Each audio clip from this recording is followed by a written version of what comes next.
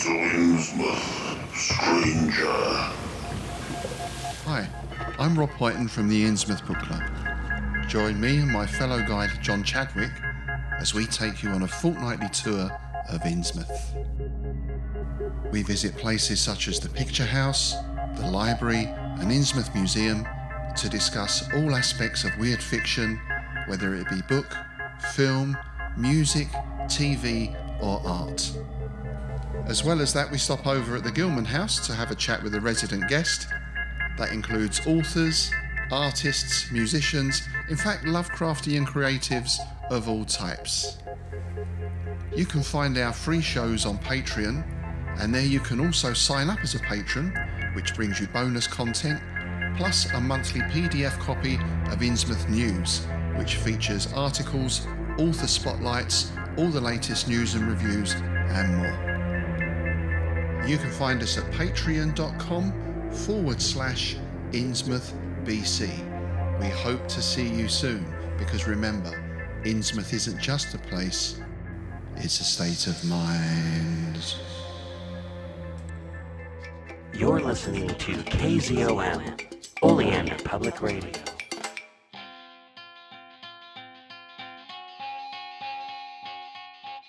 Welcome to People's Guide to the Cthulhu Mythos with Dave and DB. Hello, everyone. Welcome once again to People's Guide to the Cthulhu Mythos. I am one of your hosts, DB Spitzer, and to my virtual right, Farmer Dave, David Heath. How the heck is it going? It is going hot and cold in the Pacific Northwest. Yes. Yeah. No. It snowed. It froze over, and now it's like almost 50 degrees outside. Yeah. It's a halfway decent sunny day out.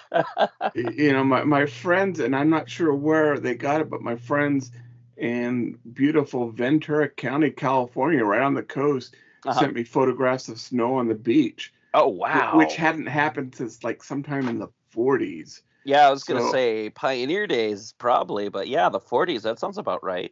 Yeah. So, oh, well, it is the world that we live in. Yep. Yeah. All right. So I hear the goats are doing well. Some cows visited the other day. Yes, we did have a couple of random cows come by, and they decided they were going to help themselves to the goats' blackberries, and the goats were very disturbed because you think of it from a goat's perspective. Yeah. I don't think they ever saw a cow. Yeah, no. It's like, what do they think cows are? Just giant goats? It's like cows are like the goat version of Sasquatch. And it left huge, giant, like 6-inch hoof prints. What have you been drinking on those fermented apples again? Yeah. So cows are kind of like, but they're kind of like the goat version of Sasquatch. But these Satch cows, or whatever you want to call them, they're back at their owner. Okay, that's good. Good to hear. Yep, things here are going pretty well. I've been goofing around with my Anycube 3D printer, printing up rings, masks, action figures, miniatures for Dungeons and Dragons, and just having a good time. Our sponsor is Anycube, and I went with them because I got such a great deal. I don't know if that deal's going on, but if you check in the show notes, click on Anycube. They might have a deal going on right now. So let's phrase this correctly. All right. Anycube is a company.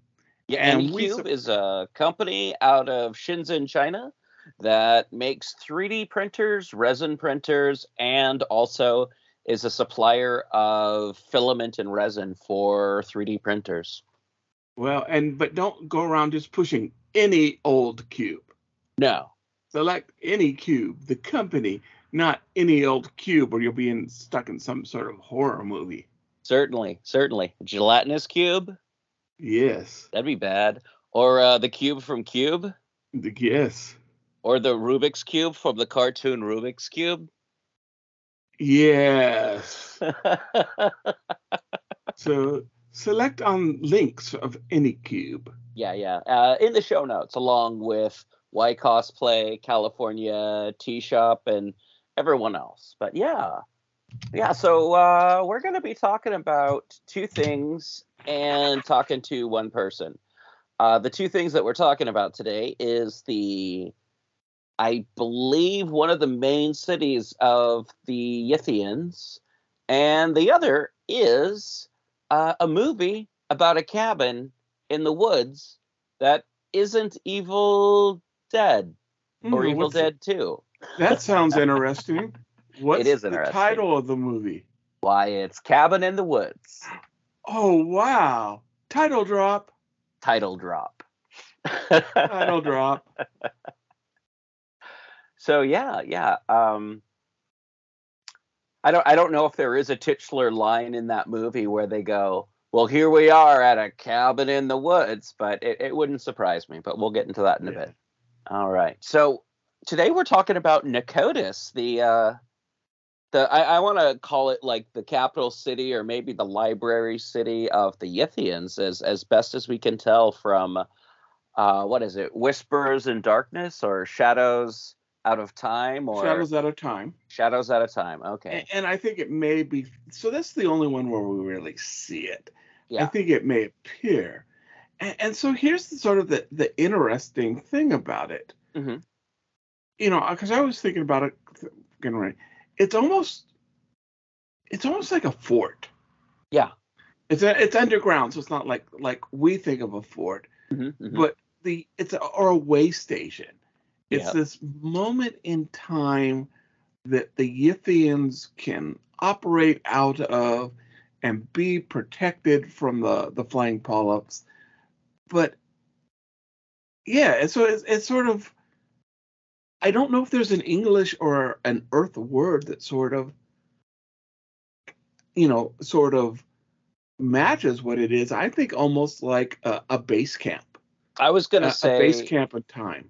The Fremen word for like base, like they had the stills, or like, I'm trying to remember what they're called, but like the Fremen had something that were their underground bases where they could, if they're wandering, they could find these, but they were also like permanent settlements.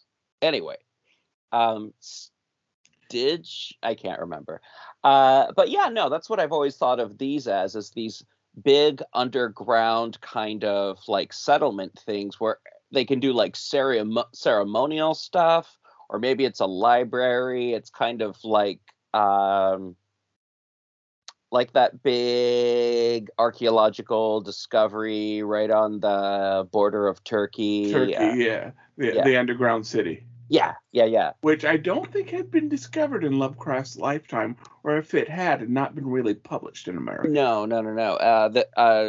The city I'm thinking of didn't really become a thing of. Anyway, we're not talking about stuff that I vaguely remember.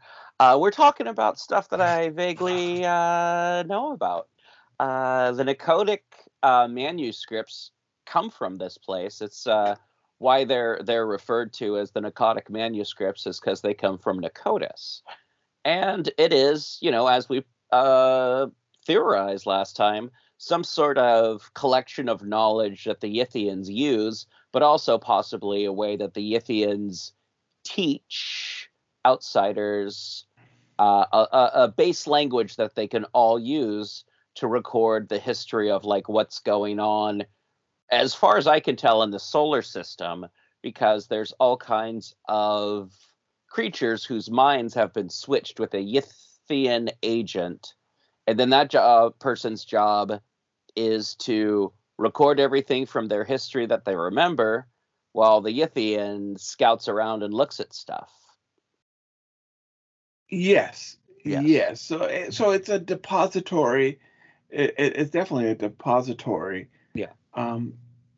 So here's the part that I find we get just a little bit of what is described. Sure. And it's this huge underground vaulted with just super high, large cathedral Yeah. ceilings. So let's assume, and maybe he didn't, that Lovecraft has this planned. And that he didn't have just some dream or vision, I don't mean vision, but sort of just this idea what it looks like. And Mhm. he's describing something cool. Here's the question.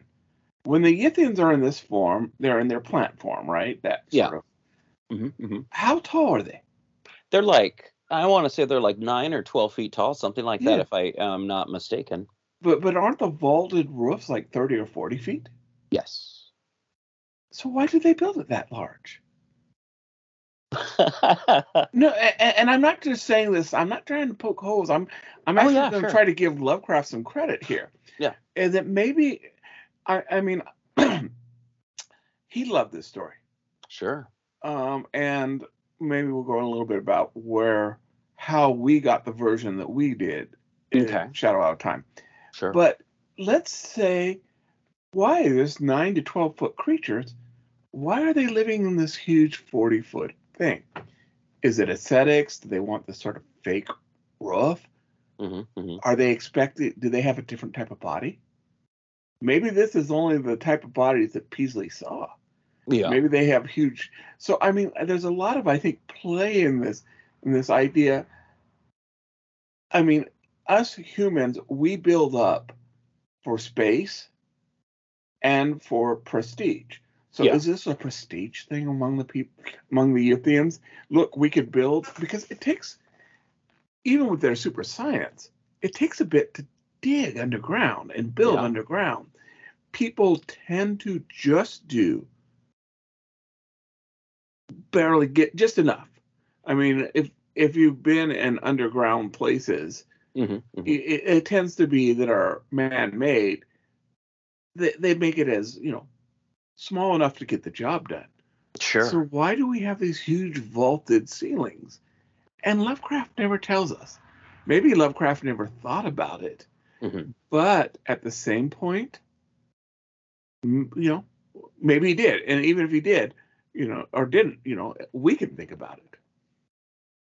Oh yeah, no, I always assumed it was Yithian aesthetics that dealt with Yithian biology, or it was left over from another race that they had taken over at some point in time in Earth's past. Very or possible. It was even an elder things like temple or outpost that the Yithians just took over. And while we're talking about elder things, I think flying polyps are a different type of Shoggoth that the elder things used as a bioweapon. And it definitely could be. Yeah, I mean that's my personal theory. And if we still have elder things and Shoggoths around, I mean, and they thought they heard like flying polyps in the ruins of Nikotis, but yeah. So and I realize we're probably jumping gears here. Oh yeah. Do you know what my favorite description of Nikotis comes from? Oh no, what's that? A TV show called The 4400. Do you remember that? Yeah, vaguely. Okay. So, and I don't know exactly how the series ends, but there are people that are disappeared and it seemed to be time travelers or something. Uh-huh. And it had an episode in a mental hospital with a character played by Summer Glau. Okay. Who is, on Firefly and The Cape, and every cool canceled science fiction show has Summer Glau in it. And she's talking about how she gets sucked in time, and she describes it, that she's the only one that remembers it, and describes these vaulted buildings and everything. Well, the team's nerd realizes halfway through the show, she's quoting Lovecraft. Now, in this, Lovecraft is a character, and in this, the Shadows Out of Time is a printed book as we have it. Mm-hmm. And he caught it. I didn't catch it in this episode, but he realizes it's not that she's making it up, but there's a copy. In fact, I noticed that she's got like one of the Del Rey copies of the book. So when she's describing what the other side of time is, it's not that she's making up. She's just crazy and imprinting on the story of Lovecraft, and he name drops the story and Lovecraft. Yeah. Okay. So I think that's one of my favorite reference. So it's an actual reference of the book and of the fictitious place in a fictitious TV show. Oh, interesting. Yeah. So no, I really, maybe that's something maybe I should try to sit down. And I think they finally did wrap up the series. But this whole idea that somebody is kidnapping and replacing people and then bringing them back from time is very Lovecraftian. And I love that shout out. All right.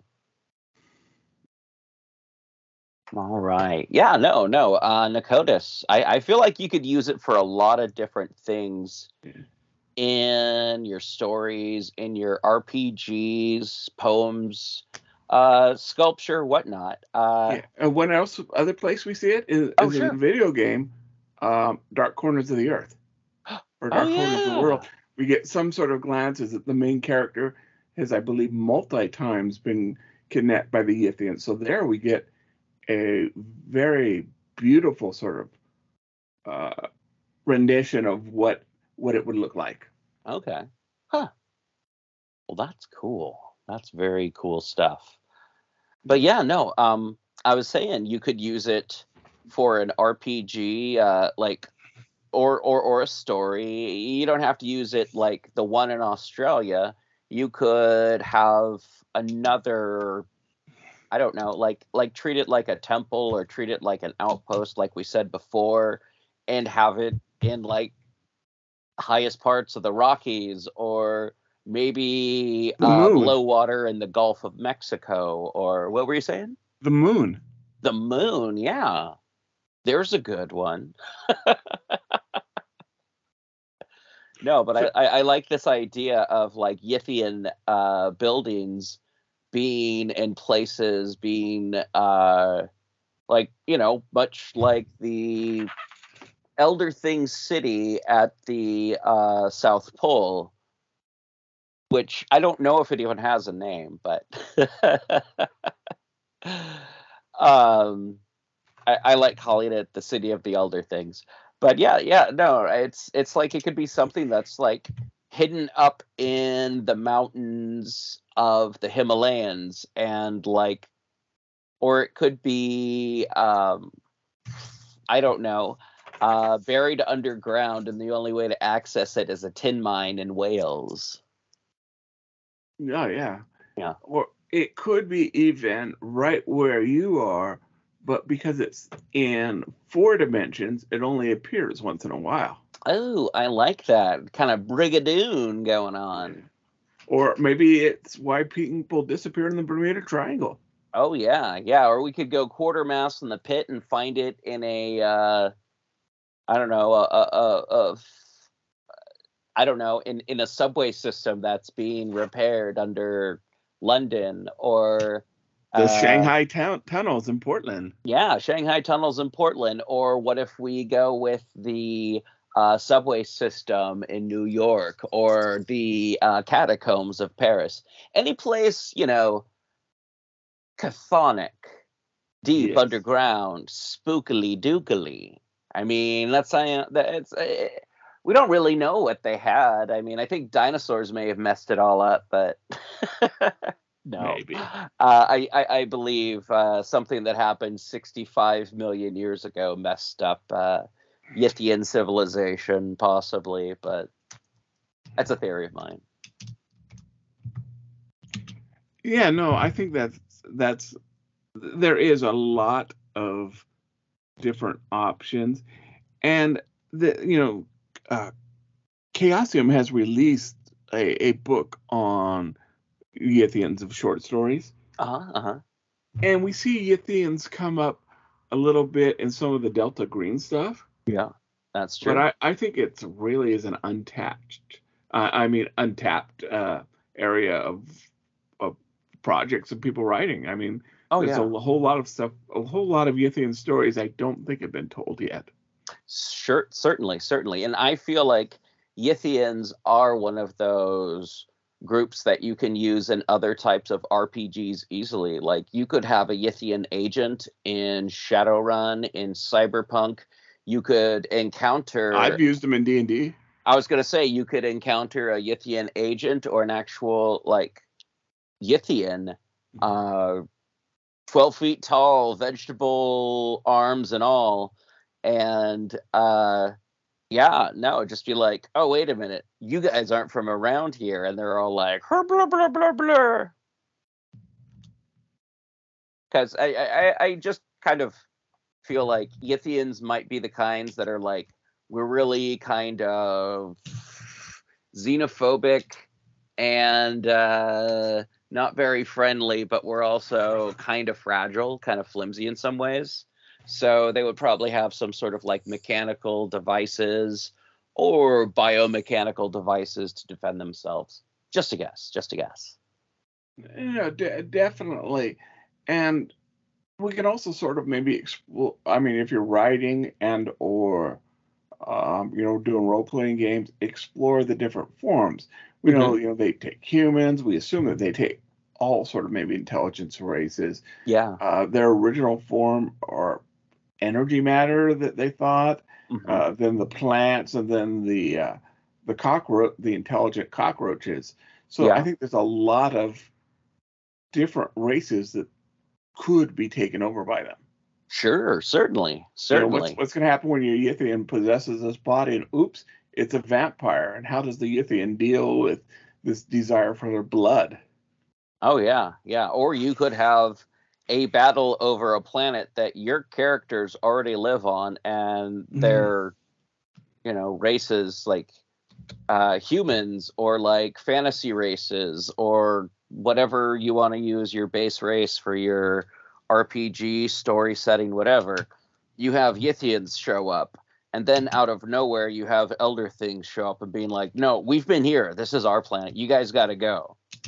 And then whoever the base race is like, what about us? And they're like, yeah, don't worry about it, we're okay that you're here, don't worry about it, these guys got to go.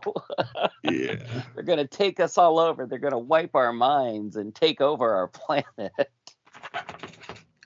Absolutely. And I think it's the same thing, that the flying polyps are just not. There's Lovecraft never explored them. No. And except for occasional enemies in role-playing games, sure, they aren't really researched or come up across. No. And I don't know, I could be wrong. I've always found or thought of Yithians as being like physically imposing, but flimsy, like physically, just because they're plant life and you could probably hurt them. But then again, they could be like Swamp Thing. I don't know.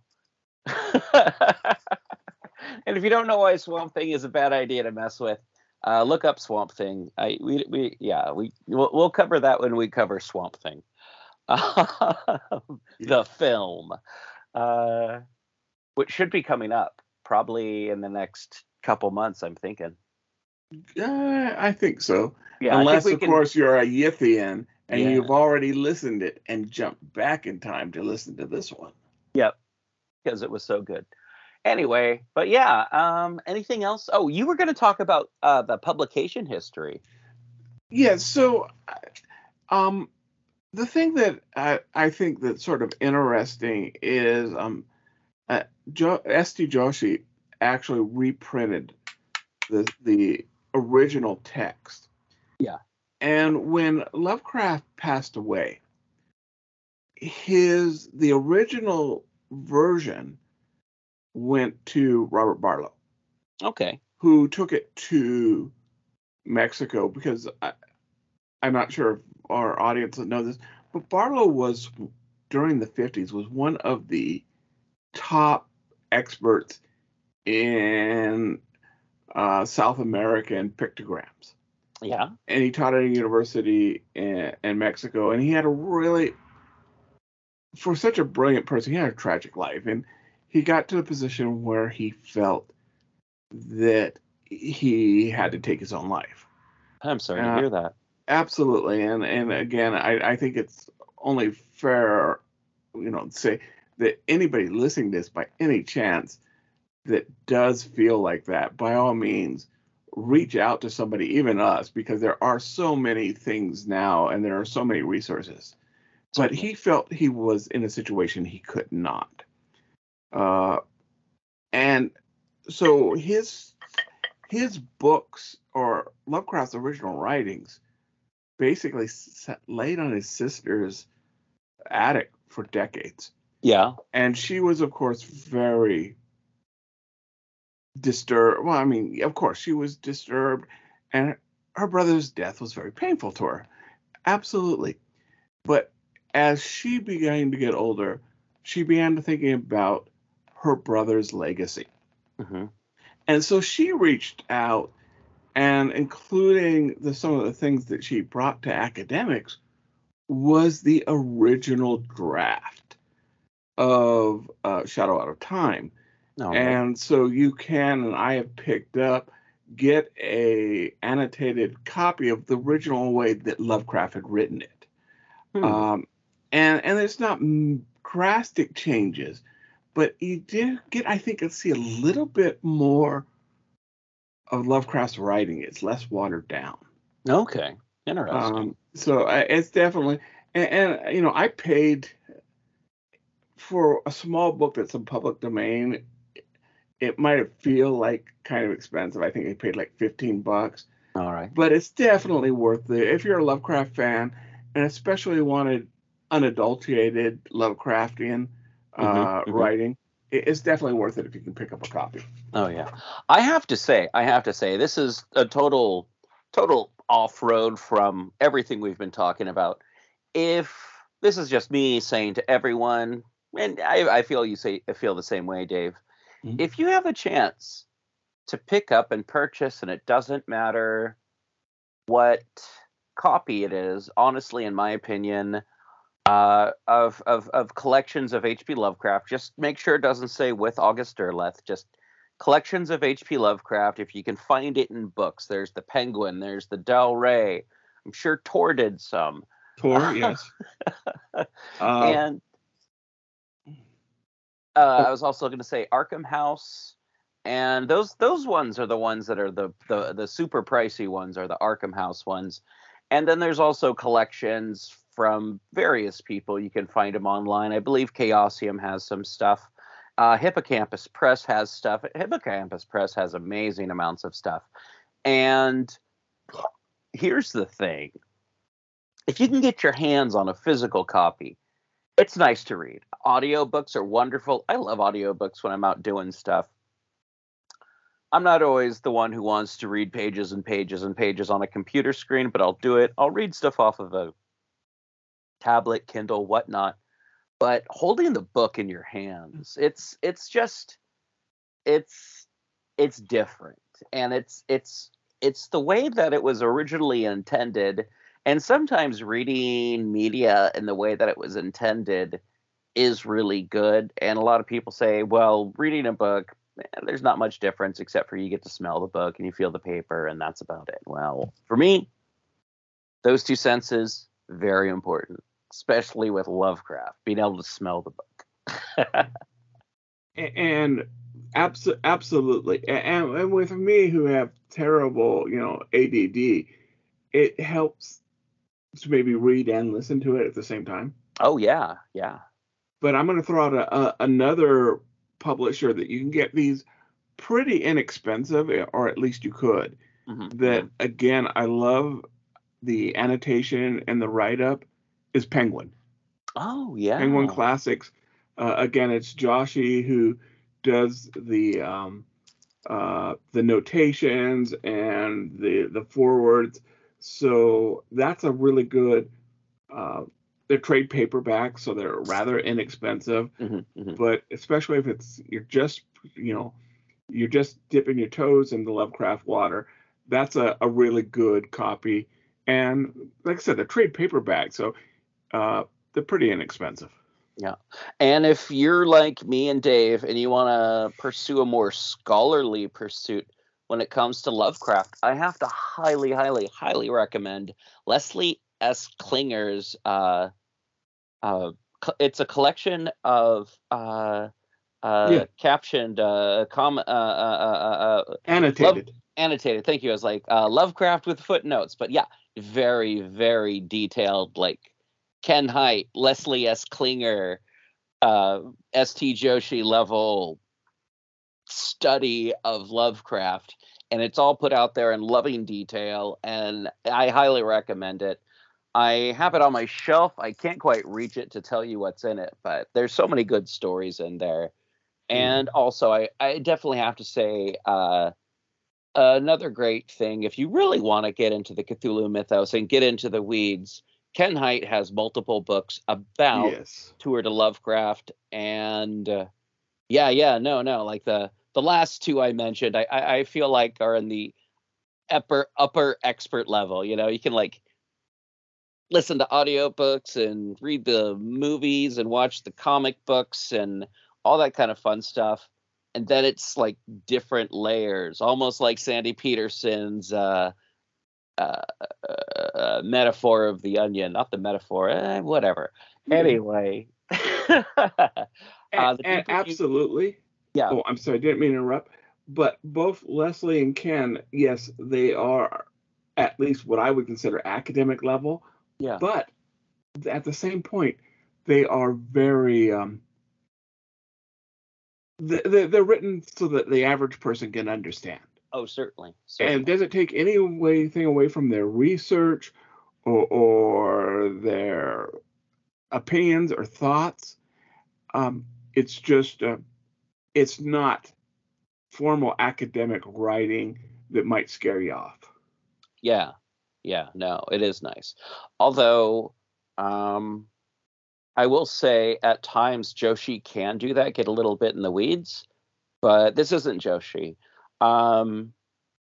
There's also a really good book by Michael Walbeck about H.P. Lovecraft and Stephen King, comparing the two. Yeah. I read it a billion years ago. I don't remember how accurate it is regarding H.P. Lovecraft's life, but yeah. Anyway, enough of this H.P. Lovecraft recommendation book club thing that we don't normally do, but those are some ones that I wanted to kick out this week. So, speaking of people who know all kinds of stuff, you're talking to one of my favorite Facebook guitarists, Gary Hill. Yes, I am, and we're going to be talking about movies and Lovecraft and other things. Very cool. Very, very cool. All right. After the break, Dave and I will be talking about Cabin in the Woods, and we'll see you after that, everyone.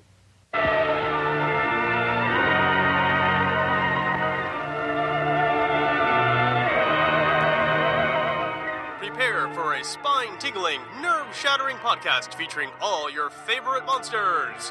You won't believe your ears when you listen to Monster Kid Radio.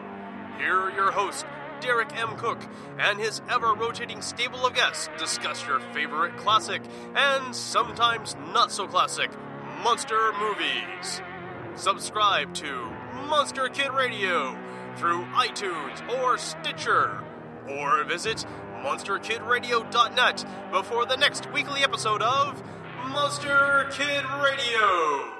Go through the archives for interviews with Sarah Karloff, Victoria Price, and Joel Hodgson. Listen to discussions about movies like Creature from the Black Lagoon, Island of Terror, and King Kong. And don't forget convention coverage from Monster Bash and the H.P. Lovecraft Film Festival. Classic monsters, modern talk, and the head of Rondo Hatton. Only on Monster Kid Radio.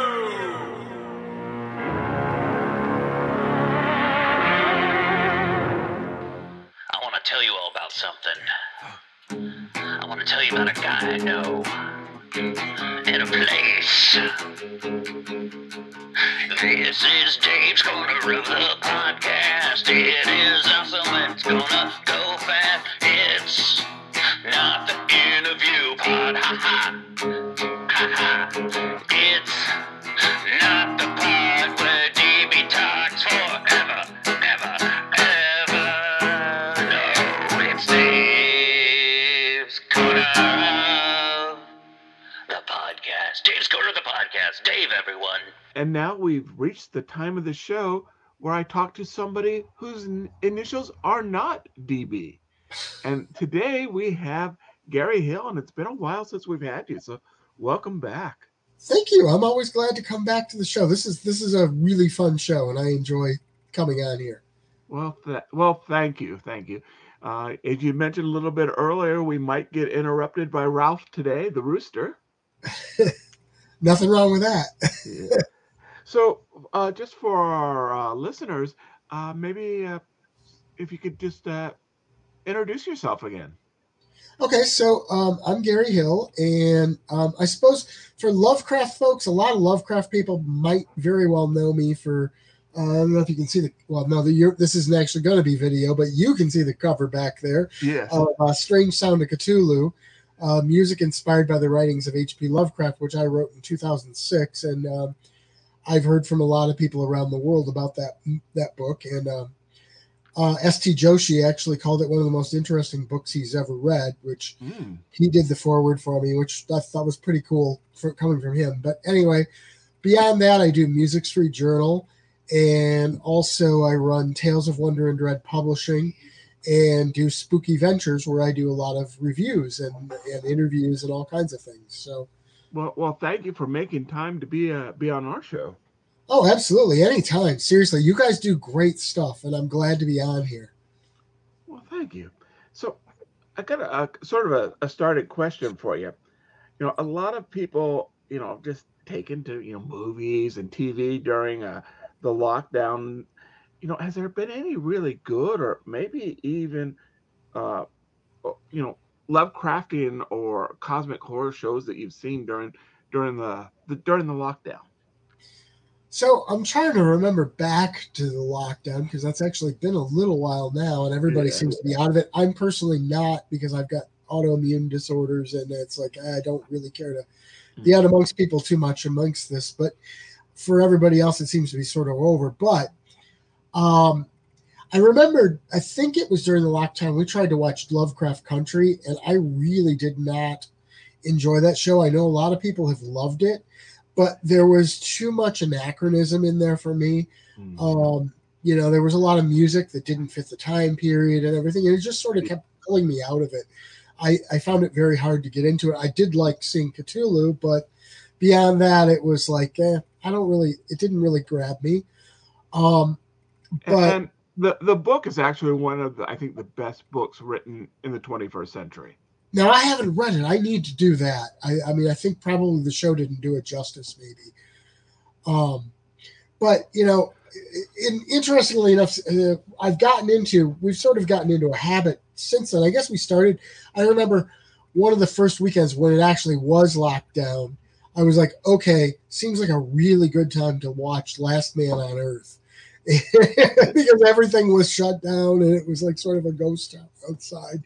So it just seemed appropriate.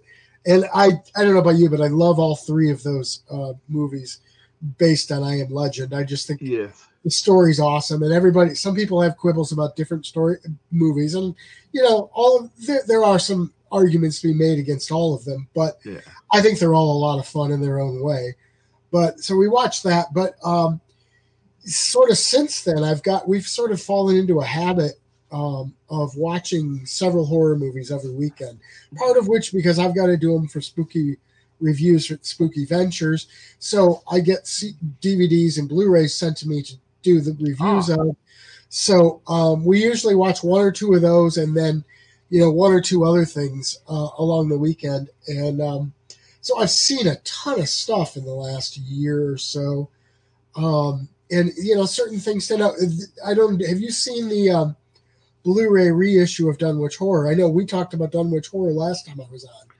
So no, I have not seen the Blu-ray version. I did see a review of it, and someone told me that the commentary was longer and better than the movie. Yeah, the commentary, there is a lot of commentary. There's one that's based around the music, and then there is one that's just sort of a conversation about Lovecraft and fiction and stuff like that. And then there's another, and I'm not remembering any of these authors' names, and I should, because there are some famous authors doing these.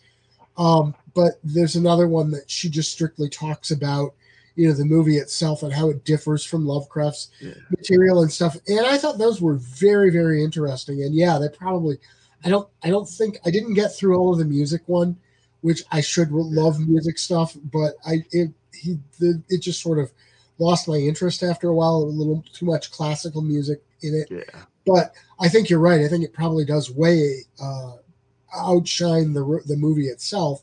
The movie looks great and sounds great in that pressing too. I thought, I'm one of the people who loves that movie. It's very much, like I said in my review of it, they take liberties with the material. Obviously, everybody takes liberties with Lovecraft material except for the H.P. Lovecraft Historical Society. But the liberties they take are kind of interesting because they still leave a lot of the real cosmic horror in there, with the old ones and stuff like that, which is stuff that a lot of people don't capture well. And I thought they did a pretty good job of it. Yeah. And in fact, just ironically, a week or so ago, DB and I were talking about the show. I'm not even sure if that one's out. And one scene I just really wanted to bring up was the scene where he's hypnotizing Sandra Dee, or they're on the cliff. And he's got the rings up against his head, I think. Yeah. And it's superimposed with the waves. Yes. So you can see through them and see the waves, and just that's brainwashing, but also we were kind of speculating maybe they didn't mean it, but maybe this version of the Watleys have some deep one in them. Oh, hey, I didn't even think about that. But yeah, that's possible. One of the things I mentioned, it's a product of its time because it was filmed in 1969. So it's got a lot of that psychedelic imagery and the psychedelic effects. But I think one of the things I mentioned in my review is that, psychedelia in general was sort of intended to convey things that are outside of our realm of seeing and experiencing into something that we could experience. And so to me, that is like the perfect definition of cosmic horror. It's bringing a visual representation of something that is beyond our mind's ability and our senses' ability to see and perceive. So I thought that, using the psychedelic stuff, sure, it was a thing of its time, but I thought it really worked well for that. Yeah, no. For what it is, and Ralph's commenting. I don't know if you can hear him. I hear him. Yes. But when I was 14, I was disappointed when I first saw it because I wanted a shot-for-shot. Oh yeah. Adaptation. Now that I'm a little older than 14, I can appreciate it for what it is. Yeah. So kind of getting back to the lockdown and horror, do you think that maybe stressful times makes horror resonate with us more? Or? I've read that from psychologists. It's a little bit out of my element to comment on that, except to say, when I formed Tales of Wonder and Dread, it was for science fiction and horror. And a lot of the time since I formed it was since COVID hit and everything. And I find that I'm publishing a lot more horror than I am science fiction. So, to me, the science fiction tends to be, yes, it can be dystopian, but it also tends to be more hopeful, whereas horror is the dread part of it. And I think that I'm focusing a lot more on that. If I can go back to some movies, though, one thing I wanted to mention to you, you talked about Jaws when we were on last time and how you think it's cosmic horror and Lovecraftian. I came up with something yesterday. I said that we watch, a lot of, we'll watch the stuff I have to review, but then we watch other stuff on the weekends. And we watched the first two Jeepers Creepers movies this last weekend. Okay. And I was thinking, that's almost Lovecraftian if you think about it too, because you have no idea how far back this goes. And he's something, but we don't know what. Is he a great old one? I don't know. No, no, absolutely. I've always considered the Creeper, I guess is what the official name for it is. Right. And that it is mysterious and it is out of place. So no, I agree with you on that one. Yeah, and it never clicked with me until yesterday. I think partially because I was thinking about we were going to do this, and I was sort of thinking about that, and I went, Lovecraftian. Yeah, and no, I definitely agree with you on that. That I think he fits in, and maybe not a great old one, but more of a servitor race or something. Right, right. So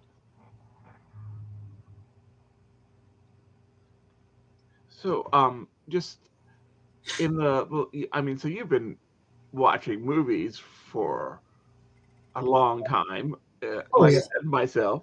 But have you noticed maybe in the last 2 decades and in the rise of the 21st century, um, have you noticed any trends in horror movies? Um, it depends on whether you're talking indie horror or you're talking more the mainstream stuff. If you're talking the mainstream stuff, I think there is. Well, one thing I've noticed, there's a tendency in the 80s and 90s, they tended to have a lot more nudity and stuff in there, and it was often gratuitous. Yeah. And to some degree, I think fortunately they've gotten away from that because I thought that sort of, while, I'm not a prude and I didn't dislike the scenes, I thought that they were really not integral to the stories and therefore perhaps not necessary. Whereas I think they've gotten away from some of that. I do think there's been leaning in on torture horror, torture porn, whatever you want to call it. And I'm not a big fan of that. Yeah. It's like, torture for the sake of torture isn't really horror. It's just something sort of different. And there's definitely been a trend toward that. I think there's also a trend toward youth characters and youth-based films, like not teens necessarily, but like early 20s maybe, which I suppose was always sort of a thing, but it almost seems like it's more so. It's like they go out of their way to be hip sometimes, if that makes sense. And I'm going to throw something out because you just kind of maybe triggered something into me. Maybe with the internet and podcasting and YouTubers, that maybe youth culture is more mainstream culture. Yeah, and I think that's probably true to some degree because the youth culture drives a lot of the online culture anyway, and so I think that's probably true. It's weird because even when I was a kid, well, teenager and stuff, they were sort of, for lack of a better word, kissing our butt because we were a huge demographic, and and they knew it was a demographic that spent money on entertainment. So I suppose there's a certain amount of that always, but I have to wonder now because a lot of people just stream stuff via streaming services. So I don't know how much of a money spending demographic it is. It's like you pay a rental fee, and once it's on your streaming channel, you watch it. But that doesn't generate as much money as people going to the theaters or buying physical media to see it. So I don't know. And it's possible, and I don't know, but maybe the young 20-ish market is the last of the people that still go to theaters. And that could be too. I don't know. I've given up on theaters myself just because there was an incident with a local theater where they had a bed bug infestation. Ooh. And then I got searching around and found out that there were all kinds of bug infestations in different theaters, and I'm like, I'm not really comfortable sitting in the dark in a theater now, and for a completely different reason than what's on the screen. I gotta get that.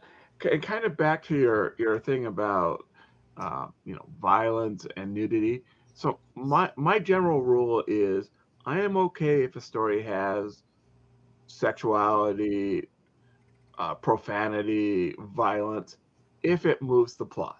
Exactly. It has to serve the plot, not just be there for, the purpose of, I don't know, making somebody happy to see that, Yeah. Or maybe even if it doesn't necessarily move the plot, but it seems organic.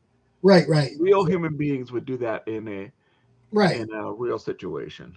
Right. I remember, I can't remember which film it was now, but I remember reviewing one recently, and there was a scene where it was these girls just were hanging out at a cabin and decided to basically stand in their underwear and dance for like the length of a song. And it's like, okay, what is the point of this scene? It serves nothing to the movie. It's just designed to show, some skin. And that's basically it, And it wasn't being ironic or making social commentary. It might have been a reference to like the 80s horror films. Yeah. It might have been that, because that was something, you obviously would have seen in those days. Yeah. And that might be a kind of tricky. We're trying to be subversive and ironic. And if you do it almost too well, the audience doesn't catch on. Right, exactly. Now, are there, and we've kind of covered some, are there maybe some tropes that you really like in horror or really hate in horror? I don't think there are specific trope. Well, no. You know what? And it's not just horror, it's other stuff. I have one of the things that'll almost always get me is when you have a day that's just sort of going perfectly ordinary, and then everything suddenly twists on like a dime. And I'm thinking of Aliens, where the Marines were so super confident, and then all of a sudden it just turned around on them almost instantaneously. I'm thinking of Cloverfield, which I just watched yesterday again. And it's like, okay, everything's going great. It's just a normal everyday day. And then all of a sudden everything goes to hell. From Dusk Till Dawn's another one. I was gonna suggest that if you didn't bring it up. Yeah, and the whole movie just twists like within the course of a song. Yeah. And that is a trope. I guess if it's a trope, it's almost more of a device, but that really will grab me almost every time. But yeah, other than that, I can't think of any. It all depends on how it's done. Some things are done well, and you can take a overused trope and bring something new to it, and suddenly it's fresh again, or just do it really well. I was talking with one of my Music Street Journal contributors, and we were talking about music and how sometimes a band can do music that, is the same old stuff everybody's heard before, but you do it so well that it doesn't matter that you've heard this kind of stuff before, because it just sort of stands on its own. And the same thing with movie tropes. It's like if you do it well enough, it doesn't matter that you've seen this a million times. Absolutely. And another thought I was having is, there's some tropes that I just don't particularly like. Children in danger. But if you do it right, it's okay. And I was thinking almost, maybe instead of it's nudity, profanity, violence, and tropes for move the plot. Yes, then they're okay. And I guess I kind of get into this where I just break things down like Lego blocks into tropes. But, I think maybe it's the finished product. It's not necessarily the sum of the parts. Right. And, I have trouble, as somebody who writes fiction too, I have trouble watching a movie without thinking, well, here's how I would have written that, And so it can get in the way of just watching the movie, enjoying it sometimes. But, and I use tropes myself. I think everybody does to some degree. Sometimes I like when people turn them on their heads too. Like, you allow swear words on here? Yeah, that's okay. Fine. There's a movie recently I reviewed called Don't Fuck in the Woods 2. I don't know if you've seen it. I have not. I have not even seen the first one. Okay, I haven't seen the first one either, but I actually interviewed the filmmaker for the movie Animal Inside, which was another one he did, which is a werewolf film. But then we did, I got reviewed Don't Fuck in the Woods too. And what I liked, one of the things I really liked about that movie was that they took the slasher film tropes where people having sex get killed, and they completely turned it on its head because there was a real reason why that was happening. That it was supernatural or alien or something, and it turned it into a monster movie. And the funny thing was, at one point, or actually a couple points, he actually had the characters say something about that. Oh, don't go out there and have sex in the woods because that's how you get killed. And I mean, so I loved how he actually addressed the trope and then turned it around. And again, it's kind of a trope, but one of my favorite is genre savvy, that the characters know. Oh yeah, the tropes, but it doesn't apply here. It's real life, but it's right. About. So, this is sort of our signature question. I'm sure I asked you this last time, but also, if you could be in charge of any one creative project and don't have to worry about, finances, you don't have to worry about copyrights, any medium, you get whatever staff you need, what's your dream project? Well, probably for me, I mean, for one thing, when I write fiction, I tend to see it as a film anyway. So everything that I write, I see as a movie. So if I had the skill set and the finances, I would be a movie maker. And I think for me, I would probably want to do my Wizard Song universe, which is a science fiction fantasy book that I did. I'm working on the sequel. I think I would probably want to do that. But the second one, I published a book, A Girl's Gotta Eat by Elizabeth Lynn Blackson. And it was absolutely my favorite book to read last year, too. And it's part of a trilogy. We were getting ready to release the second book, which is called Old Black Water. And I would love to see those done as movies, too, because they're just so good. They're not quite horror. They're a little urban fantasy, a little horror, a little science fiction, action, adventure, but they're just so good. Oh, excellent. So I would love to do either one or both of those if I had the option. Excellent. Now, do you have maybe any other projects that are going on that you're in a position that you can talk about now or in the near future? Well, I've always got a ton of books I'm working on putting together. And interestingly enough, Tales of Wonder and Dread this fall will turn 5 years old. Oh. And I'm being an idiot here, and I'm going to publish 5 books on that day at one day. So I'm going to have 5 books to get together all at the same time, which is not going to be the greatest fun, but at least it'll be cool. And then I'm also working. I started a couple of years ago. There's an old tradition of spooky stories for Christmas. Yeah. And so I came up with the whole put the spooky back into Christmas, and it's sort of been a thing that I've been pushing for a while. Well, this winter, I'm working on an event locally that'll be all about put the spooky back into Christmas with several authors there and hopefully some artisans with stuff out there. So I'm working on that.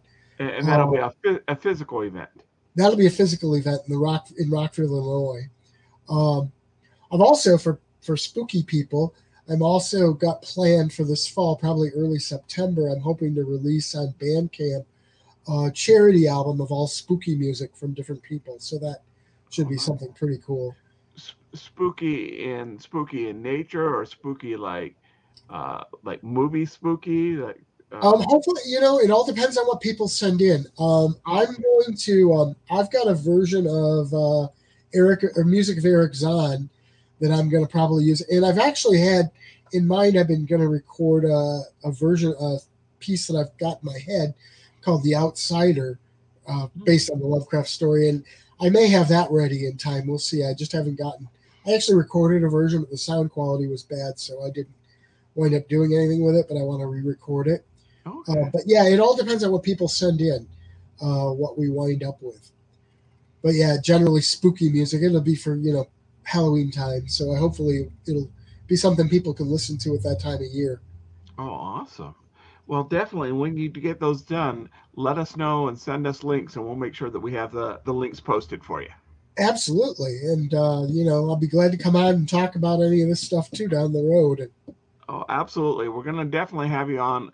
We're not going to wait as long as we did between the last time and this time. So okay, definitely. Great. All right. Well, thank you very much. And I was going to say have a great day, but maybe have a spooky day might be more appropriate. There you go. Or as my tagline always is, keep it spooky. Yeah. Dave and DB go to the movies. Dave and DB go.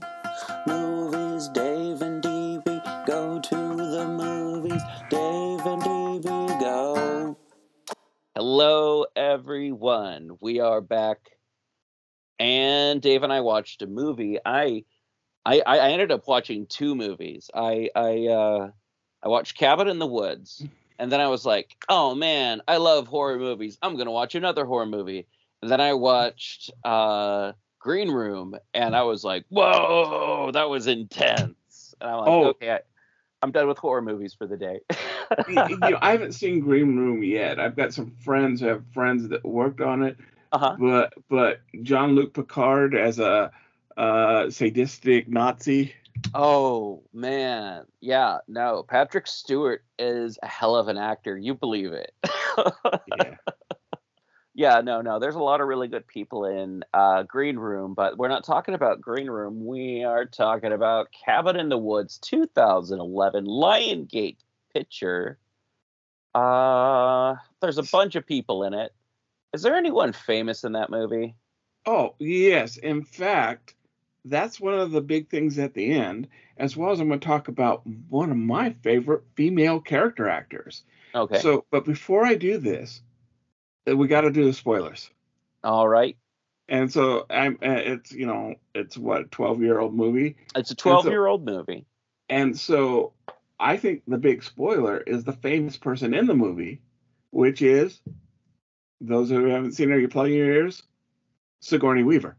Oh, yeah. No. I also feel like we're going to spoil the heck out of this movie due to the fact that, like, the first part of the movie is people talking inside of a laboratory or some sort of security laboratory area. Yes. And then goes to a bunch of college students.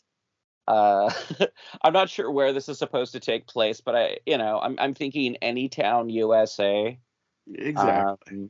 It could easily take place in Minnesota, as it could in outside of Astoria, Oregon, or I don't know, the Jersey Pine Barrens. I mean, any place there's lakes and hills and cabins and woods.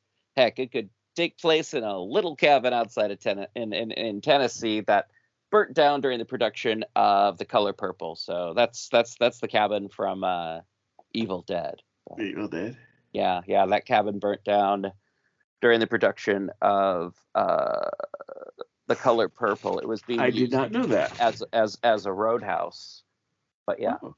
Or at least that's what I've read, but I could be wrong. I could be wrong on all fronts. So before we go very far, I want to talk about one of my favorite all-time actresses is in this movie. Sure. Amy Acker. Okay. So Amy Acker is probably one of the greatest female character actors. Mainly does TV. Yeah. She was Fred, the scientist in the last couple seasons of Angel. She was the last season of Alias. She was the evil spy friend. She was the doctor in Sierra in Dollhouse. She was the possessed demon, the demon that possesses Scooby-Doo's dog girlfriend in some of the Scooby-Doo shows. Mhm. Yeah, and she plays perfect role for her. She plays like the semi-nerdy, kind of hot tech advisor that's keeps on bumping in and talking to the two government bureaucrats that are doing this. And as far as I'm concerned, anything that's got Amy Acker in it is better. We need more Amy Acker in our life. Sure. No. She was the person from Chemistry? Yes. Yeah. Okay. All right. No. There's a lot of great character actors in here, and not just people who've appeared in Joss Whedon stuff.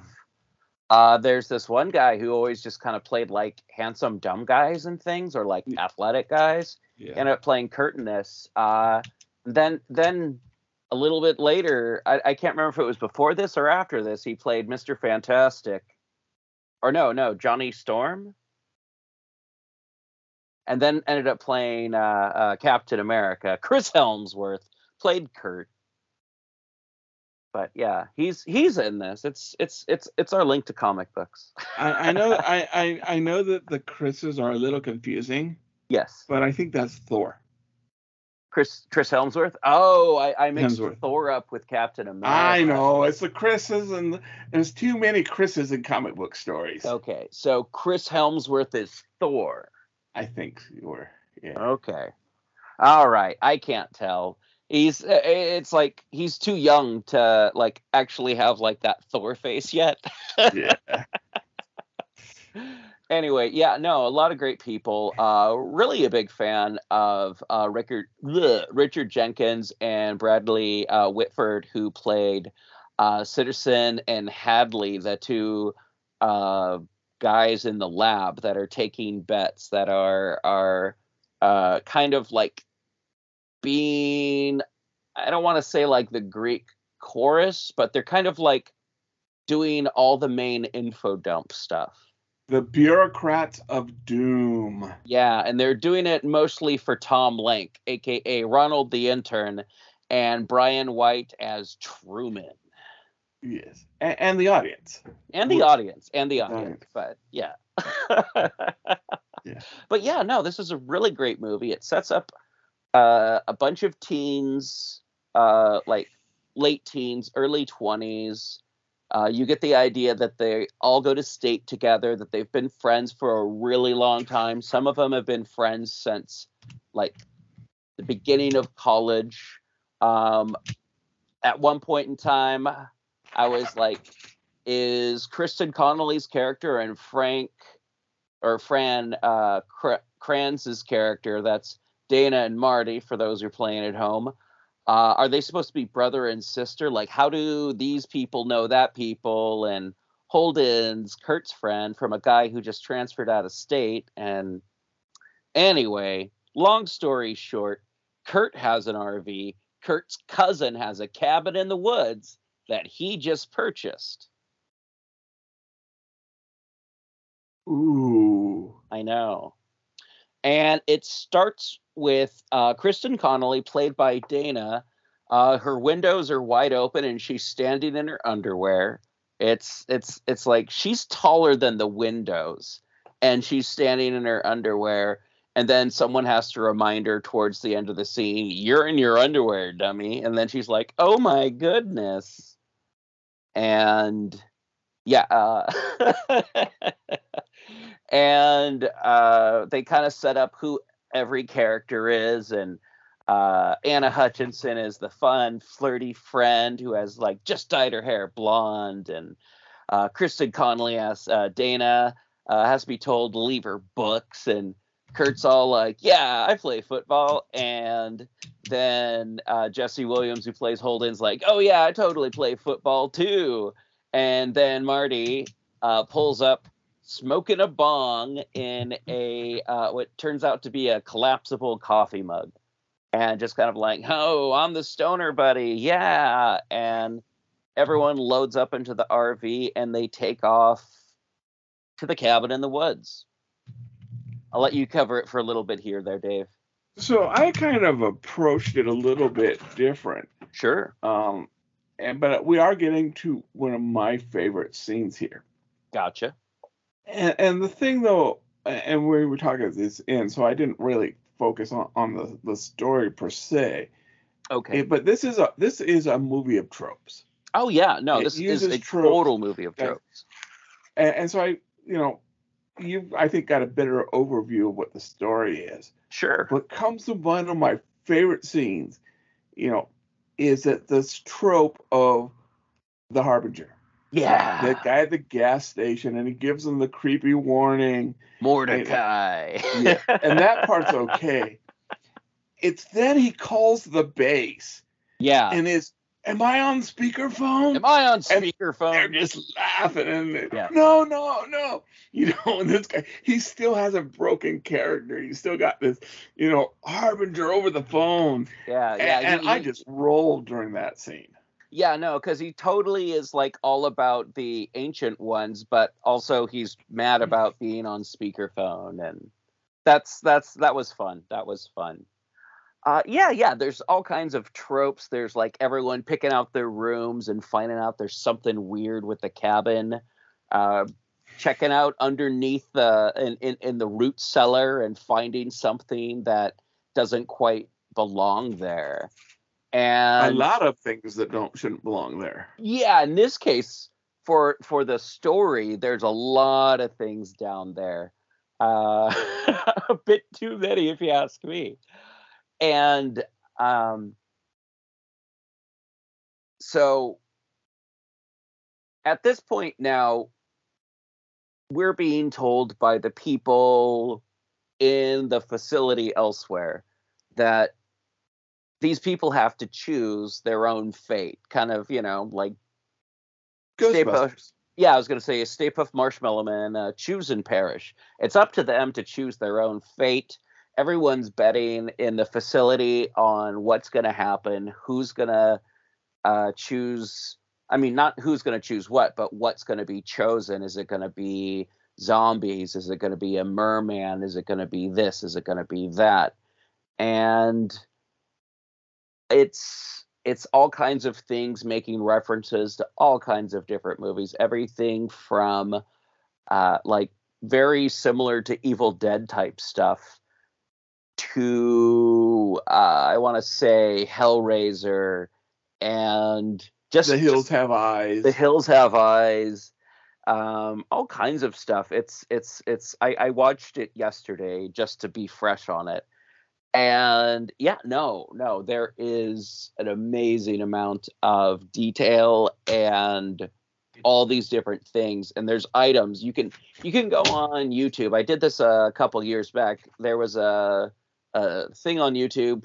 Someone made a video where they figured out all the various monsters in Cabin in the Woods and linked them to the various items. And was like, these are all the things that we think could be linked to this person and that person and this thing and that thing. And we don't know what this is, but we don't know what that is.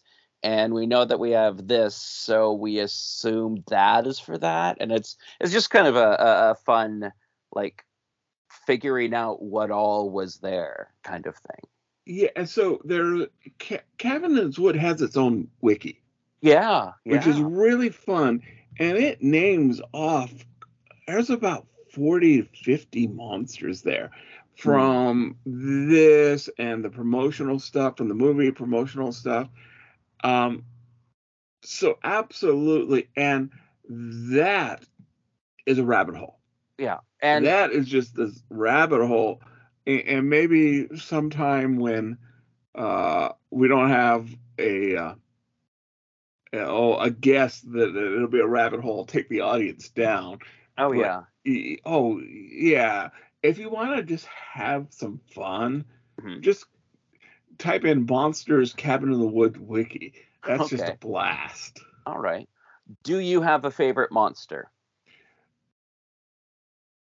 I have favorite monsters.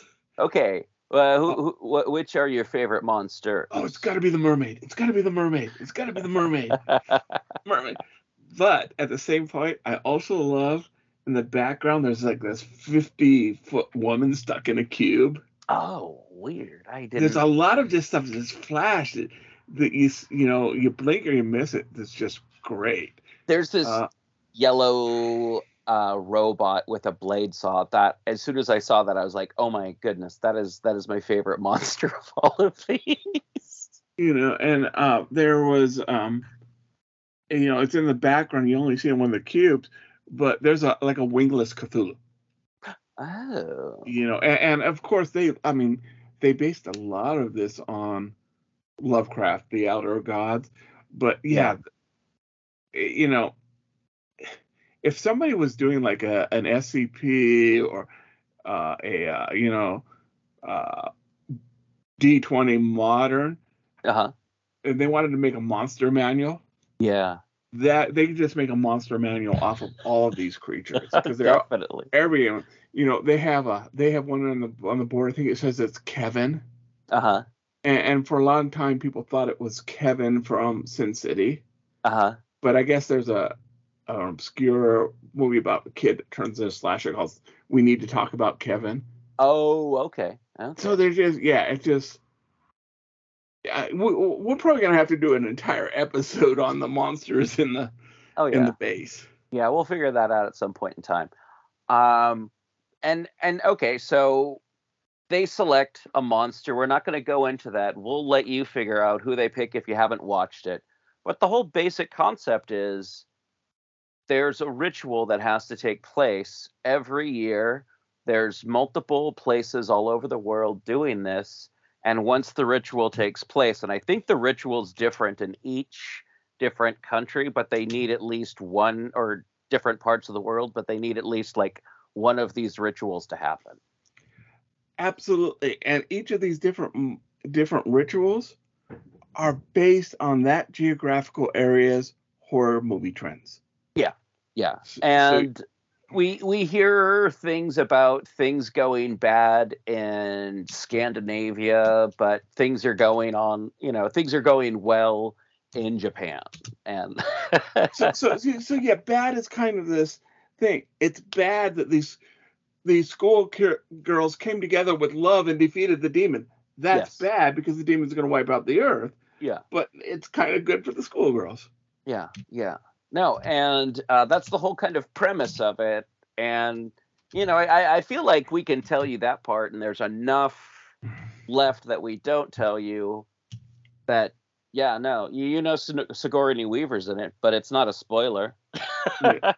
Yeah. And she's also she also plays the head honcho of an evil governmental agency in a movie a year before in Paul. Oh. Have you ever seen Paul? I may have. Well, spoiler, the big bad Sigourney Weaver. I'm still waiting for her to be like secretly a member of a clone of Wayland Yutani and yeah. Anyway, but Cabin in the Woods, it's a great movie. It's a great horror movie. It's a great comedy. It's scary and fun. Yeah, and I think if they ever made a sequel to it, they would have to do a summer camp. So, and again, spoilers, it seems like the world is destroyed in it. Yeah. But not necessarily. But my understanding is that Cabin in the Woods 2 is in development hell. So I know they were working on it, but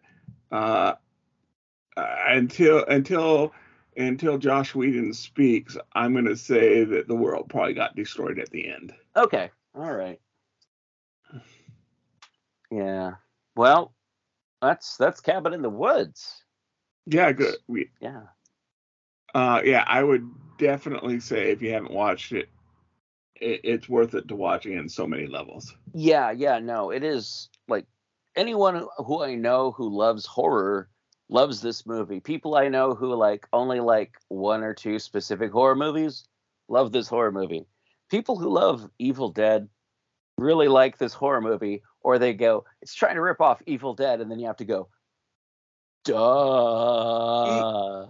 duh.